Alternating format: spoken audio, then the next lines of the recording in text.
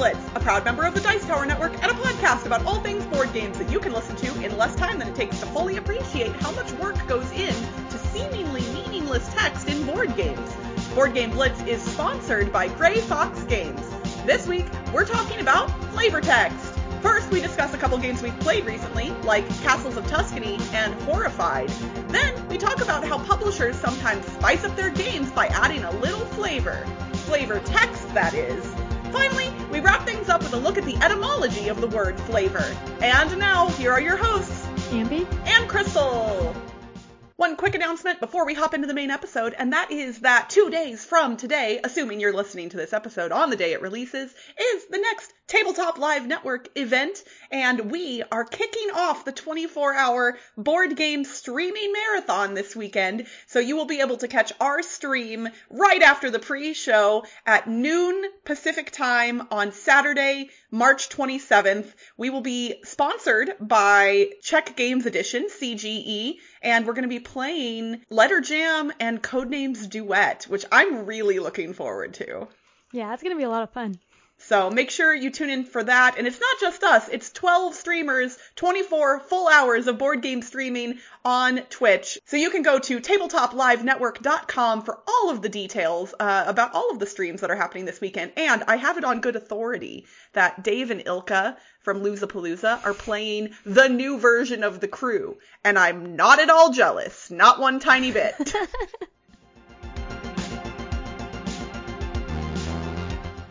Speaking of TLN, last Tabletop Live Network, Crystal and I played Horrified together, and that's actually a game that we're going to be talking about now.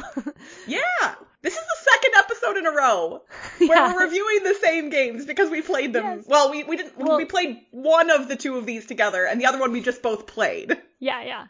But yes, we both got review copies of Horrified from Ravensburger, and we got to play them together on stream. Or we got to play it together on stream for Tabletop Live Network. And Horrified is a cooperative game published in 2019, designed by Prospero Hall.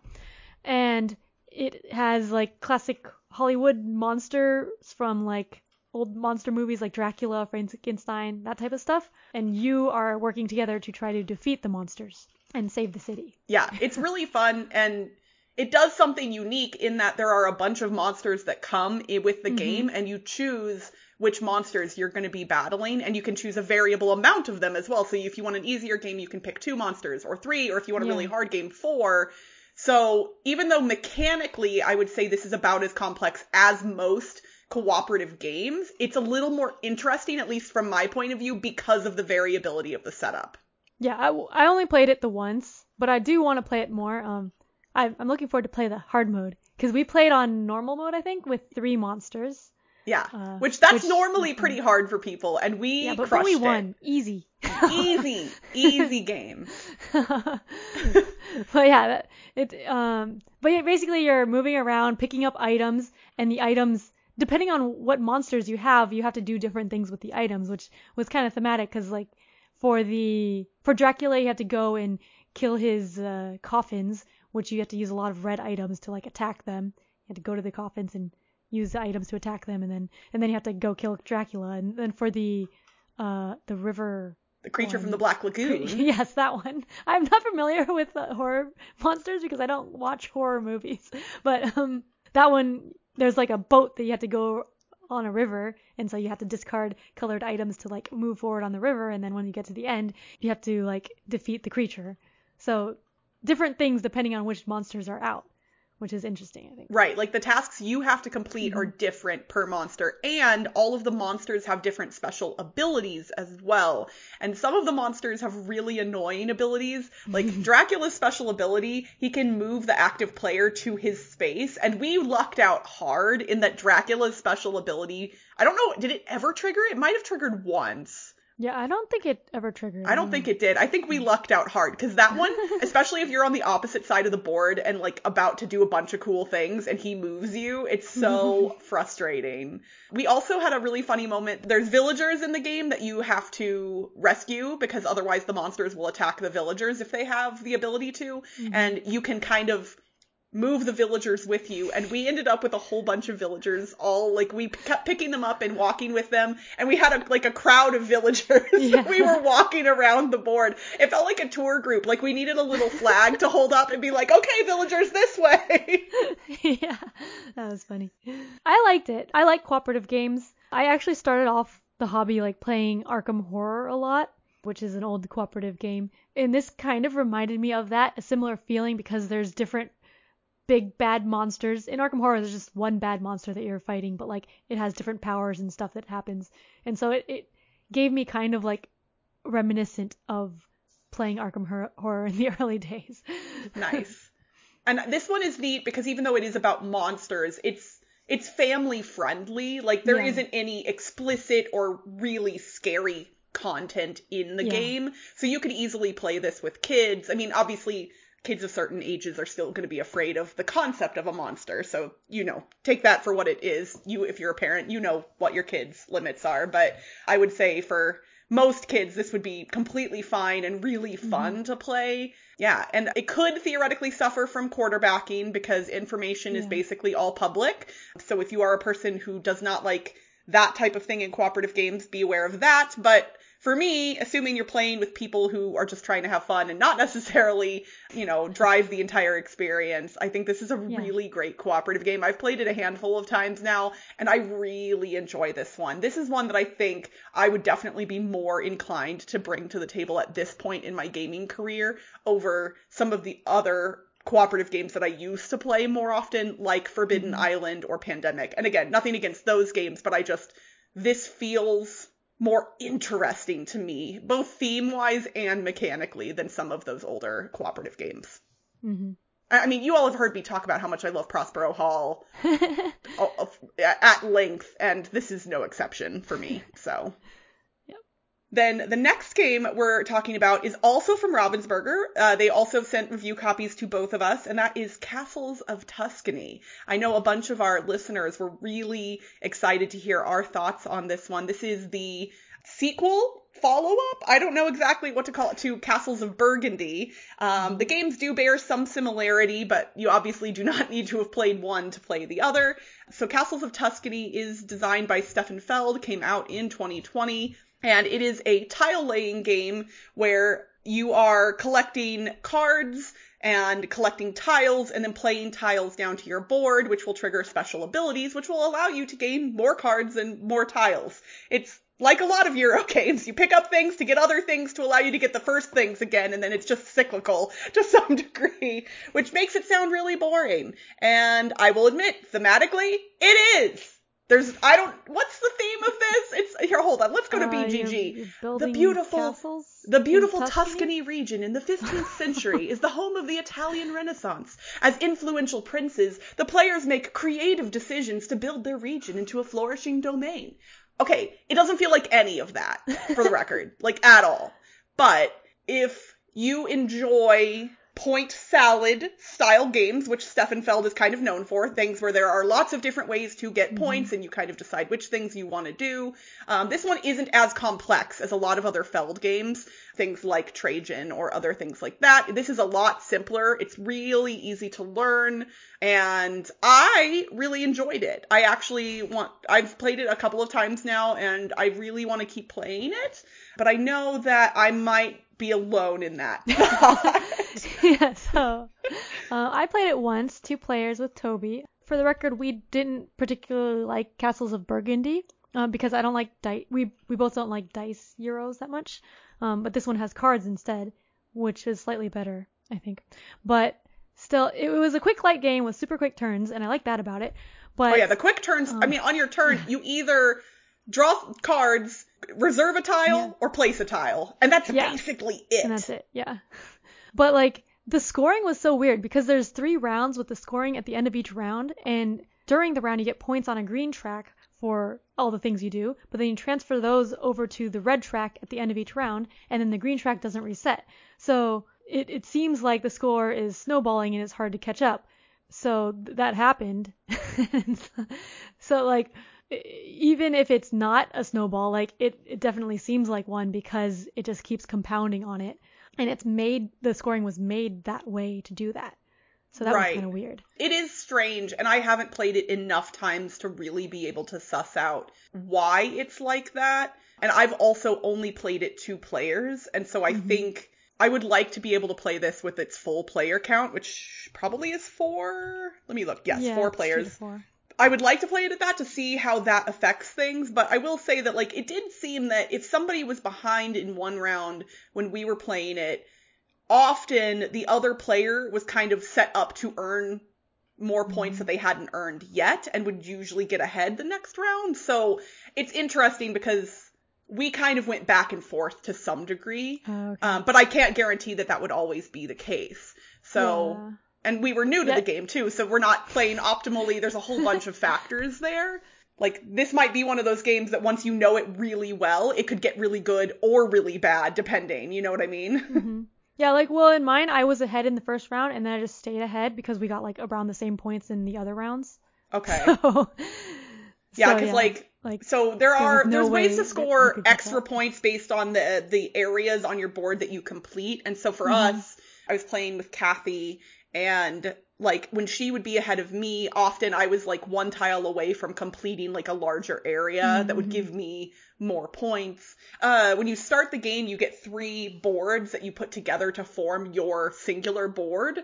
And you can arrange those to some degree how you want. So that allows you to kind of manipulate things to some degree as well. Everybody ends up with the same number of hexes, but their orientation and their placement against one another can be how you choose it to some degree. So there's a lot of nuance here that I haven't been able to dig into.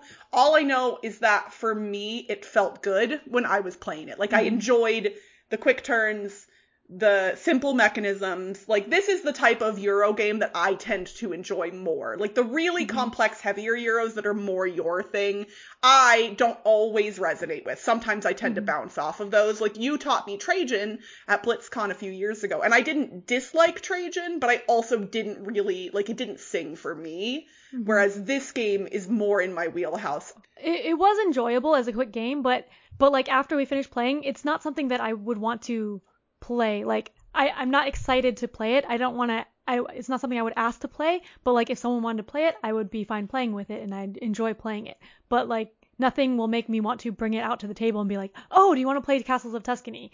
So yeah, for me, it was enjoyable, but like there was nothing memorable about it. Nothing compelling about it. Yeah, for you. like nothing compelling about it. Yeah. Whereas I am kind of excited to play it more and dig into it more and get better at it. So this one will be hitting the table for me again in the future. Needless to say, Castles of Tuscany was a win for me, and Meh. that's what I was gonna say, like a meh for you. And yeah. So, but we do want to thank Ravensburger for sending over both Horrified and Castles of Tuscany to us. We love Ravensburger, and not just because they publish Strike, one of our favorite games of all time.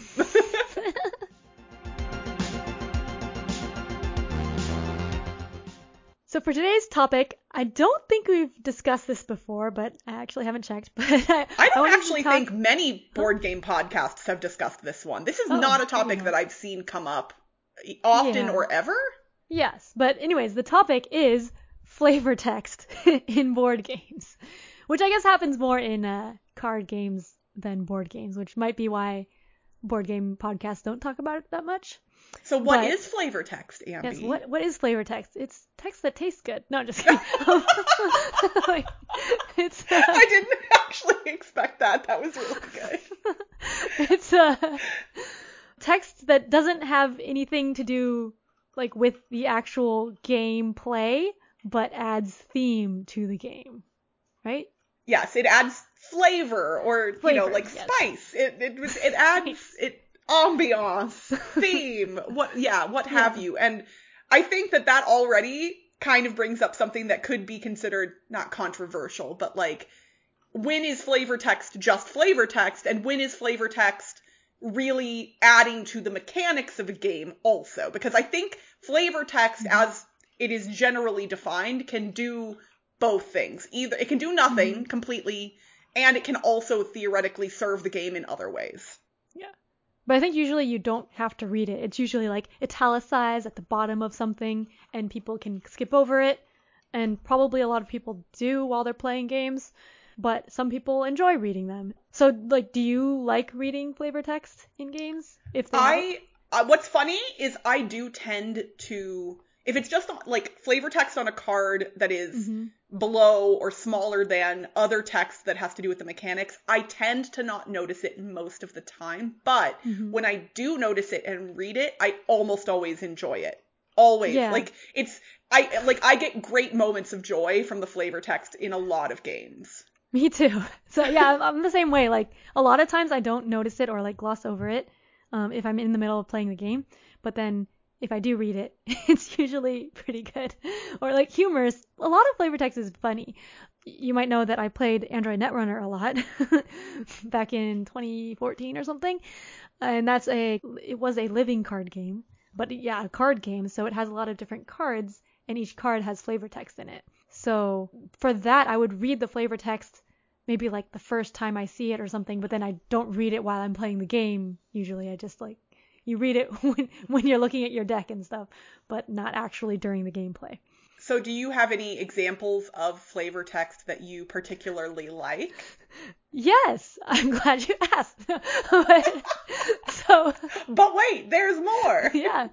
So speaking of Netrunner, one of my favorite, or a couple of my favorite cards there were these cute little ice cards. Like one of them was called Pup and one was Quandary. So Quandary is flavor text I like. It's like a baby version of a bigger card.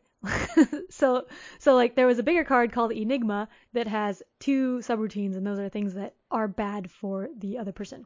So Quandary is like a baby version of Enigma, and its flavor text says it wants to have 2 subroutines when it grows up. So like okay, that's cute. You don't know that it's a baby version of Enigma, but the art looks like a baby version of it. And so like if you know the other card and like the subroutine is the same, but it's just the 2 of them, it's pretty cute. Yeah, that is cute. And then there's another one called Curtain Wall that like the mechanisms of Curtain Wall, it has a bunch of subroutines that just end the run, end the run, end the run. And then the flavor text says end the game. Just kidding. So that's kind of funny. But I think the funniest flavor text on a card in a game that I thought of is in Millennium Blades, which itself is kind of a parody of collectible card games. Like Millennium Blades is a game about a collectible card game. It's yeah, it's hard to describe to people that haven't played it before, but yeah, it simulates building a deck and playing a collectible card game. And like in a finding card rare game. cards too. Yeah. But it has a lot of parodies of Yu-Gi-Oh! And like other collectible card games and shows and stuff. But one of the cards is Exaltius the Untenable. And it has a lot of flavor text like, by combining the powers of the great Millennium Masters, blah, blah, blah, blah, blah. 4 lines of flavor text. And then at the bottom of the flavor text, in smaller flavor text in parentheses, it says, while your opponent reads the flavor text, quietly steal their deck and sell it. Oh my gosh, that's great. Yeah. Like, not just quietly steal their deck, but also sell it. Like, yeah. So that's pretty funny. So there's a lot of good flavor text in card games, I think. I would say there are some board games that have good flavor text too, often on cards, but not always. Yeah. If we're talking about cards in board games, Ex Libris is probably one of the best examples because all of the cards in Ex Libris contain library books, and every single book has a unique title, and they're all hilarious. Yeah. You could have gibberish or lorem ipsum or anything on those books, basically. Like, the names of the books have nothing to do with the mechanisms of the game, necessarily. But they're so much fun to read. I really, really adore them. Yeah, it's great when games have, like, little things like that that just make it more fun to look at the cards. And I think stuff like that does kind of, in some places, in some games, it brings the theme to life more. It kind of immerses you in the world a little bit more.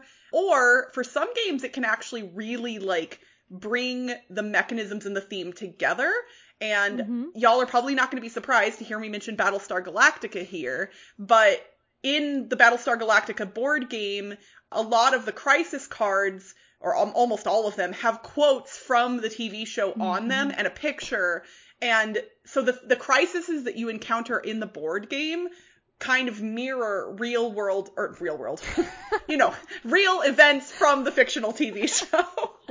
And it ties the mechanisms of what the crisis you're solving into but Battlestar Galactica is so cool because that flavor text, it just adds stuff for people who know the TV show. But if you don't know the TV show, it doesn't it doesn't take away from the mechanisms to not know that stuff. I've always said that base game Battlestar Galactica has no spoilers except for one big one for season 1 of Battlestar Galactica. Now, once you get into the expansions, you've got spoilers galore in the flavor text. So I've told people that haven't watched the TV show, if you play this game with expansions, don't read the flavor text because you're going to have some major plot points spoiled for you. But I enjoy it because it kind of brings up the tension and the feeling and the emotions in those moments of those crises. And you were talking about flavor text helping with mechanics and theme together. And I don't know if this is actually flavor text or because it's in the rule book, but... You're about to talk about Dungeon Pets, aren't you? Yes. In the Dungeon Pets, the rules, they give explanations for all of the mechanics based on the theme. So for example, when a pet grows old and you don't buy it, it goes to the farm. So it gets removed from the board, and then it says a meat shows up at the vegetable stand, and you add a meat to the vegetable stand, but it's unrelated, and it says that in the rule book, which is wait, the meat shows up at the vegetable stand or at the meat stand. Sorry. Oh, I was at the food stand, food stall. Okay. Yeah, but yeah, it says they're unrelated. Right. Not related. The animal goes to the farm, and meat shows up at the food stand. Yes. Unrelated. Yes. Yeah, but it has explanations for all the rules. But yeah, I like that one. That might be my favorite of the rules. There are also a lot of games that have flavor text that teach you things, which in concept to me sounds boring, but in practice I adore, I cannot get enough of. A couple good examples of this would be Wingspan, which has information about all of the different birds on the bottom of the bird cards. And some of those birds are fascinating to learn about. And I'm just wait, what? They do what? I love reading about the birds. I always read the flavor text in Wingspan. Another one that I haven't played in a long time is World's Fair 1893, which has factoids about the World's Fair on the cards. And so, and the World's Fair is also fascinating to learn about. These are the types of things that as an adult, if you haven't learned them already, you're probably not going to stumble across them elsewhere unless you go looking. And so that's the kind of stuff that I love to see in a game. I'm oh, I learned a cool fact that I could theoretically share with a friend over dinner or just have in my head for trivia night, I like learning new things. Maybe I'm unique in that regard, but this kind of stuff really scratches a good part of my brain. And I'm this is really neat. Did you know this? Yeah.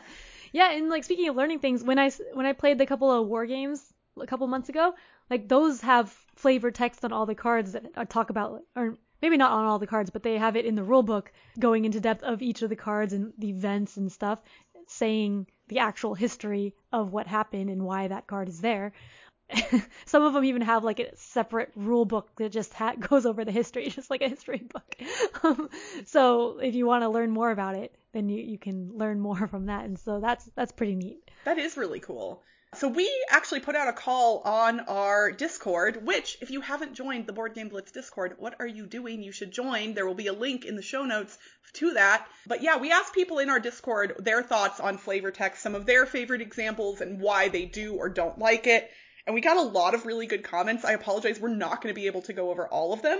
Generally, the sentiment that our fans shared was most people don't seem to necessarily care about flavor text. Not that they dislike it, but just that it's not that important to them. But we got a couple of interesting comments here specifically. Our friend Nick Baker said, I'm going to bring up Forgotten Waters flavor text, not from the story parts, but from the locations. If there's flavor text to be read, it usually has a hint or two on what may be important in that location. That actually applies to a bunch of different games, probably that I'm not thinking of, where sometimes the flavor text does give you information, but not as obviously as you might think. It's not blatantly telling you something, it's just hinting at something. And so that's kind of interesting. And then Joe Sando said, I'm the person who always wants to hear at least a sentence of flavor text before learning the rules, so I know what world I'm going into, if there's a world.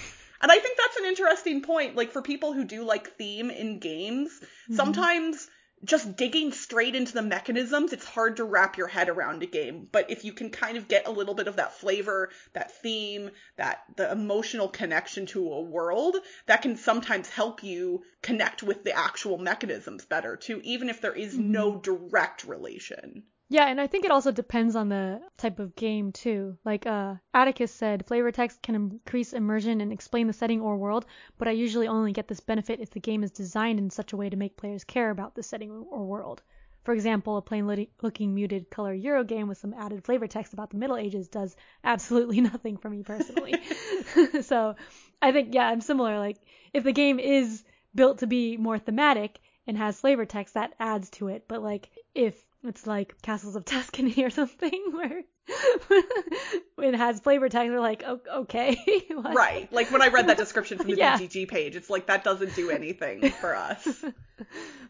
We had multiple people, Hornist, James Brazil, and Zin Banana Slug all mentioned that they love the flavor text in Clank in Space with all the pop culture references, and Clank in general was mentioned as well as having good flavor text. And I think that's pretty common in games that are parodies to some degree. Like, that's not necessarily uncommon to hear. And then I was doing a little bit of research online, and I found an old Reddit thread about flavor text, and I found the most baffling comment, Ambi, that I wanted to read out loud just to get your opinion on. Okay. So the user from Reddit is My Pet Mummy. This was 5 years ago. In a thread about flavor text, they said, for my group, it's the flavor text that really makes the game. If we aren't going to read the text, we might as well pick up something more abstract that will likely have better mechanics.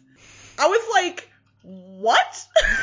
Like, you're telling me that just because a game contains flavor text, it's mechanically likely to be less solid than a game without flavor text? I know that this is not necessarily a true statement or representative of any wide population of gamers, but it just like blew my mind and I had to read it out loud. The flavor text makes the game. Right? Like, I mean, for me, the flavor text never makes the game. It adds to it in a big way sometimes. Yeah. Well, maybe in like a story game where the game is the flavor text, but like then that's not really flavor text. That's just the text. Right. We did get a couple of comments in our Slack channel as well, which you can join if you back our Patreon for $1 or more per month. Go to patreon.com/BoardGameBlitz to do that. But Josh agrees with you, Ambi. He likes flavor text in historical games like Twilight Struggle or coin games, where it gives reasoning for why the card does what it does. So that's good. And Charles Albrecht said that his group always cracks up at the luck card from Kill Dr. Lucky that says, rat poison? I love rat poison. I have no idea what that card does, but I love it too now. So then the last point that I wanted to bring up is, when does flavor text become not flavor text? For example, in a game like Betrayal at House on the Hill, after you win or lose the game, there is text that you can read. It technically has nothing to do with the mechanisms because the game has already, quote unquote, ended at that point, but it helps wrap up the story. So is that text flavor text? Because it's not completely pointless, but it also does not drive the game in any mechanical way. Like, or does it? This is the thing that I'm not certain about. What are your thoughts on that? Like, if something is related to the story of a game, but isn't necessary in the playing of the game. I don't usually think of that as flavor text because I think of flavor text as like the italicized text usually, but I also mentioned like the rule books as flavor text, which also isn't right. the italicized and text. You could play Betrayal and never read that text, and the game would still play the same. Yeah, but then there are like all the cards in Eldritch Horror or Arkham Horror have text that tells you what's going on, and you can just skip that and say, oh, you need to roll for this skill point and see what you get instead of reading the part. But yeah, you know what's funny? We actually did that. Wait, really? Recently, when we were playing One of the escape room games that we played remotely recently, all I know is there were instructions that needed to be given, and not all of the text that was part of the instructions actually mattered, and I found myself skipping over the stuff that wasn't, just go up to, or whatever. And I think it was you and I played, but maybe not. I don't know. I can't remember at all at this point. My brain is mush. But I was skipping over the flavor text in service of the mechanism, and that's not something I typically do, but I think I was just kind of excited to solve the puzzle of whatever this thing was that I can't remember. With escape room games, if it's like that, then I usually skip through because you're trying to go for speed too. So. Right, they're often time-based. Yeah. So that's another point of interest where, if a game has a timed mechanism, flavor text can get in the way of that. Yeah. Okay, well, this has been a very fascinating discussion that I think we could go on and on and on about. We've missed a whole bunch of things. What I would love to see from our listeners, please, please, please take a picture of a card or a rule book or a game that has really good flavor text in it and tweet it at us or put it in our BGG guild in the thread for this episode. I would love to see great examples of flavor text that are funny or amusing or interesting, something that you learned. Even if they're ones that we mentioned here, feel free to share them because I'm sure our listeners would love to see some of these really great examples of flavor text. And I want to give a shout out to the publishers and designers and writers who work on these games who put a lot of effort into text that often does not technically need to be there, but really creates moments of joy in board games, at least for me. The etymology segment is back, everybody, and for this episode, we're going to look at the origins of the word flavor. The English noun flavor dates back to the 1300s when it meant a smell or odor, usually a pleasing one. It can be traced back to the old French word flower, which meant smell, odor, act of smelling, or sense of smell. That word is likely to have come from the vulgar Latin word flator, which was used to mean odor, but literally translated as that which blows, or in classical Latin, blower. The definition taste or savor came about in the late 17th century and was previously described as the element in taste which depends on the sense of smell. So that's why the smell and taste connection happened. If you trace the word all the way back to its Proto-Indo-European root, which I cannot pronounce, it is the four letters B-H-L-E, you will find that root was the origin of a lot of other interesting words, including the word flatulence. So yes, flavor and flatulence have the same roots. Did I just ruin the next thing you're going to eat? Maybe. Whoopsies. Sorry about it. I guess. I mean, when it goes out, there's a little bit of flavor to it, I guess. And that's it for this week's Board Game Blitz. Visit our website, boardgameblitz.com, for video and blog content, as well as to get links to all our social media pages. This episode was sponsored by Grey Fox Games. If you missed the Kickstarter campaign for Ragnaroks, never fear, just head to greyfoxgames.com to learn how you can still get a copy of this abstract strategy game from the designer of Santorini. Grey Fox Games, quality games cleverly crafted. Join the Blitzketeer community on Discord by following the link in the show notes. You can support the show by leaving us a rating and review on your podcast provider. And if you want behind-the-scenes access and an invite to our private Slack channel, visit patreon.com/boardgameblitz. Our theme song was composed by Andrew Morrow. Technical support provided by Toby Mao. Board Game Blitz is part of the Dice Tower Network. Until next time, this board game, I don't know anything about it. It's too dry, a Euro. I wish that it would just give me a lot more flavor in the theme. Bye, everyone. Bye.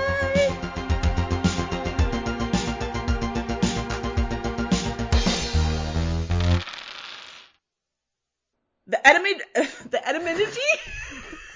Good start. We forgot how to say etymology. Etymology's gone because Crystal can't say etymology anymore.